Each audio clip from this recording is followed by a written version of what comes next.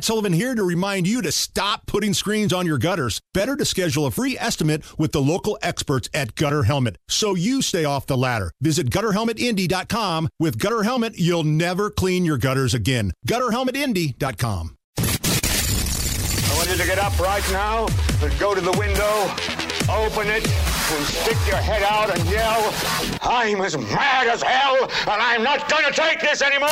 And now, Hammer and Nigel go off the rails with Rob Kendall. Noise pollution. Rob Kendall is here. Hello, Rob, from the Kendall and Casey Show. What's going on, my man? Oh, it's always a pleasure to be amongst your number one very fabulous audience, and thanks as always to our segment sponsor, Garage Doors of Indianapolis. We could start any number of places. I want to get to this Indy Star article about Hogsett and where he was during the riots. First, I find the issue of whether or not Trump should go to this Fox debate fascinating. And I want to play you a clip. This is from Matt Boyle, Washington Bureau Chief, Breitbart, who's calling the show tomorrow around this time, by the way. He interviewed Trump and asked him that very question, are you going to go to the debate? I haven't totally made a decision. I like the debates. I might be here because of the debates. I might have won against Hillary with the debates, and I might have gotten the nominations because of the debates. But when you're leading by 50 and 60 points against these people, and you have people at 0 and 1 and 2, and then they're going to be asking me hostile questions, and they probably won't have much of an audience if I'm not in the debates. According to what I read, if I'm not in the debates, they're not going to have a very big audience. It seems almost like it would be foolish to do them. Reagan didn't do them. Other people didn't do them. And I don't know that I should be doing it, to be up against a hostile network with hostile people that are polling at 0. Like Asa Hutchinson, for example. I think the guy has a point. As much as I would love to watch a debate with Donald Trump on stage with Pence and DeSantis, and I don't think Chris Christie has enough qualifications. Oh, he's in. Oh, is he? Yeah. Okay. So as much as I'd like to see it, he makes a very good point. What do you think? Well, I would, of course, do it because I believe in transparency and accountability, and I believe that you should always be willing to stand in front of whether it's your town or your county or your state or your country, whatever public office you're seeking, and explain to people why you've done what you did and where you want to go with the office you're seeking in the future. And I think any person who doesn't do that, that should be a giant red flag to voters, because he's going to have to do it in the general election. And if he isn't getting sharpened up then, look, he was a train wreck in those debates with Biden. I thought he did a pretty good job against Hillary, but he was a nightmare. He was a lunatic in that first debate with Biden and didn't help himself. He should do it. Now, from a pure strategy, if you don't believe in accountability. That's what I'm asking of you. You've worked in this field of politics. No, he shouldn't do it. Pure strategy. Pure strategy, no. Now, the only thing that I think that might entice him to get up there is the fact that Pence is in it now. And he would love to go at Mike Pence on a national stage. But he's absolutely right. If he doesn't participate, they've got probably 20% of the audience if he's in there. So why would you if you don't think it's going to hurt you and you don't feel some compelling reason like someone like I would to be transparent and accountable to the voters? I mean Biden's not going to debate anybody. He's not going to debate RFK Jr. or what's her face, Marianne Williamson. He's not going to do it. There's no reason for him. I'm not sure that he's going to make it to the election. But from a pure entertainment standpoint, I would love to see Trump do it. But at the same time, if I were Trump, and this is somewhat out of his control, he would need participation to do this. If I were Trump, I would go to like either Tucker or Rogan or somebody like that and say, hey, do you want to do a live event during the debate? Yeah. And, they would smash the numbers the debate is going to get and to prove his point, if that's what he's going to do, because there is no interest in this thing without him in there. What do people like Florida Governor Ron DeSantis have to do? Like, what advice would you give any of these GOP candidates running for the Republican nomination?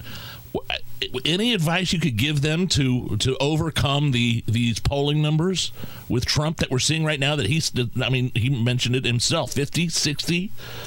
What advice could you give to Ron DeSantis to say, hey, here is exactly what you need to do to win this nomination? Well, to quote the great philosopher and poet Eminem, as he once said about the great Moby, "You're too old. Let go. It's over."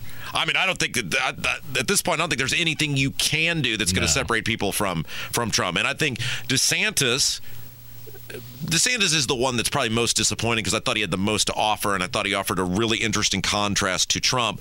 But DeSantis has been a pretty boring, straightforward type of campaign, and it clearly hasn't captured the imagination of people in a world and a 24/7 news cycle where everything's on the internet and people have short attention spans. Traditional campaigning is kind of done in the world of Trump, and now DeSantis may pull a rabbit out of his hat. He's putting all his time in Iowa. He may, shock people and maybe wins Iowa because it's a caucus thing and infrastructure is very important. But right now, man, when the second guy is 40 points behind the first guy, and look, everything's already baked in with Trump. What are you going to learn about Trump now? They're going to be like, well, that's it.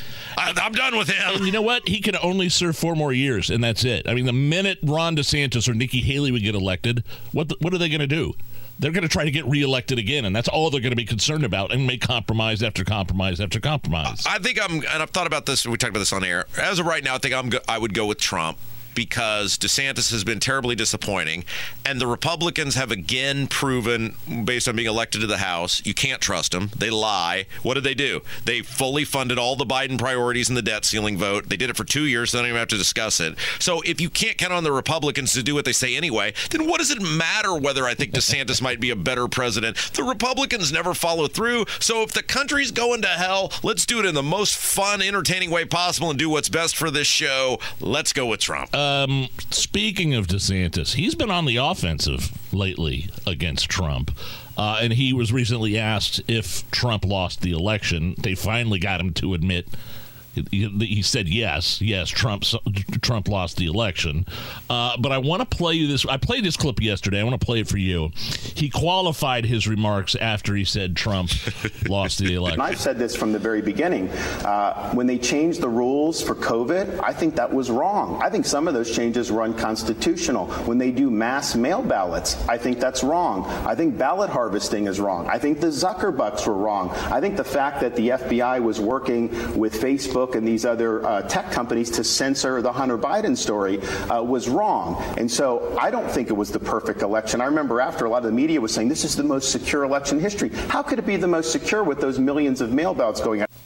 And it kind of goes back to what you and Ethan Hatcher were arguing about yesterday, which was a fascinating bit of radio. So that's Ron DeSantis. Now, let me play this next clip. Again, can I do something just real quick? Go ahead. This is why the guy can't gain traction. And these are the things that these politicians, people like Mike Pence, because he's done basically the same thing, they've forgotten what it's like to be humans, right? They just become some sort of political cyborg. Just say it. Yes or no? Do you think Donald Trump won or lost the election? No qualifiers. Yeah. Do you think Joe Biden got 80 million legal votes? If you think Joe Biden got 80 million legal votes, then God bless you. You're being honest. We're done here. You're done here. But then we know. But these qualifiers of, well, there were all these problems with the way the elections were being done. Well, you've said that, though. No, I've said very clearly, I don't think Joe Biden got 80 million legal votes. Yeah. I think when you've got the Pennsylvania legislature, Republicans waving their hands, you don't have to certify something. I think that's kind of what DeSantis was saying right there. But listen to this next clip I'm going to play for you. And this is not something I've heard anybody talk about. And DeSantis is blaming Trump for losing the election. Listen. Here's the issue that I think is important for Republican voters to think about. Why did we have all those mail votes? Because of Trump turned the government over to Fauci. They embraced lockdowns. They did the CARES Act, which funded mail-in ballots across the country. Donald Trump signed that bill that funded the mail ballots that all the Republicans have been so concerned about. And also with the censorship of the Hunter Biden. That was Donald Trump's FBI that was working with that. He didn't have control over his own government.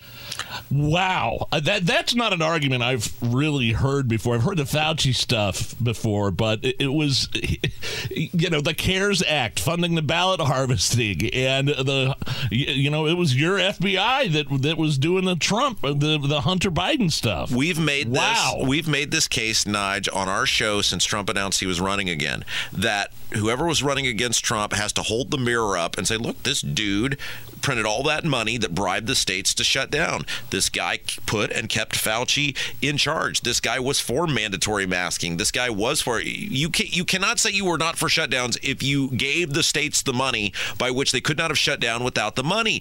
And look, for some reason, we have made this point on our show for whatever it's been now, 8-9 months, however long that's been. People don't care. Like, it is amazing to look tell... at the polls, yeah. They don't... it's like... And I've said this about the people he appoints. It's like, you hate Christopher Wray. You appointed him. You hate Bill Barr. You appointed him. You hate Dan Coats. You appointed him. All these people you hate, you appointed, and yet people just don't seem to care, and Trump gets a free pass on all of it. It blows my mind. We are going off the rails with Rob Kendall from the Kendall and Casey Show, 9 to noon, Monday through Friday, right here on 93 WIBC. Rob, tell me about this Indy Star article with Hogsett, and did they ask him where he was during the riots? So a random, confused, likely accidental act of journalism broke out over there at Indy Star, and Ko-Lin Chang, I think that's her name, they did Q&As with both that underachieving doofus Shreve and Hogsett, and they asked him a bevy of questions, and it wasn't an article so much as it was a straight question and answer. I ask you a question, you answer, we transcribe the answer. And so they finally asked him.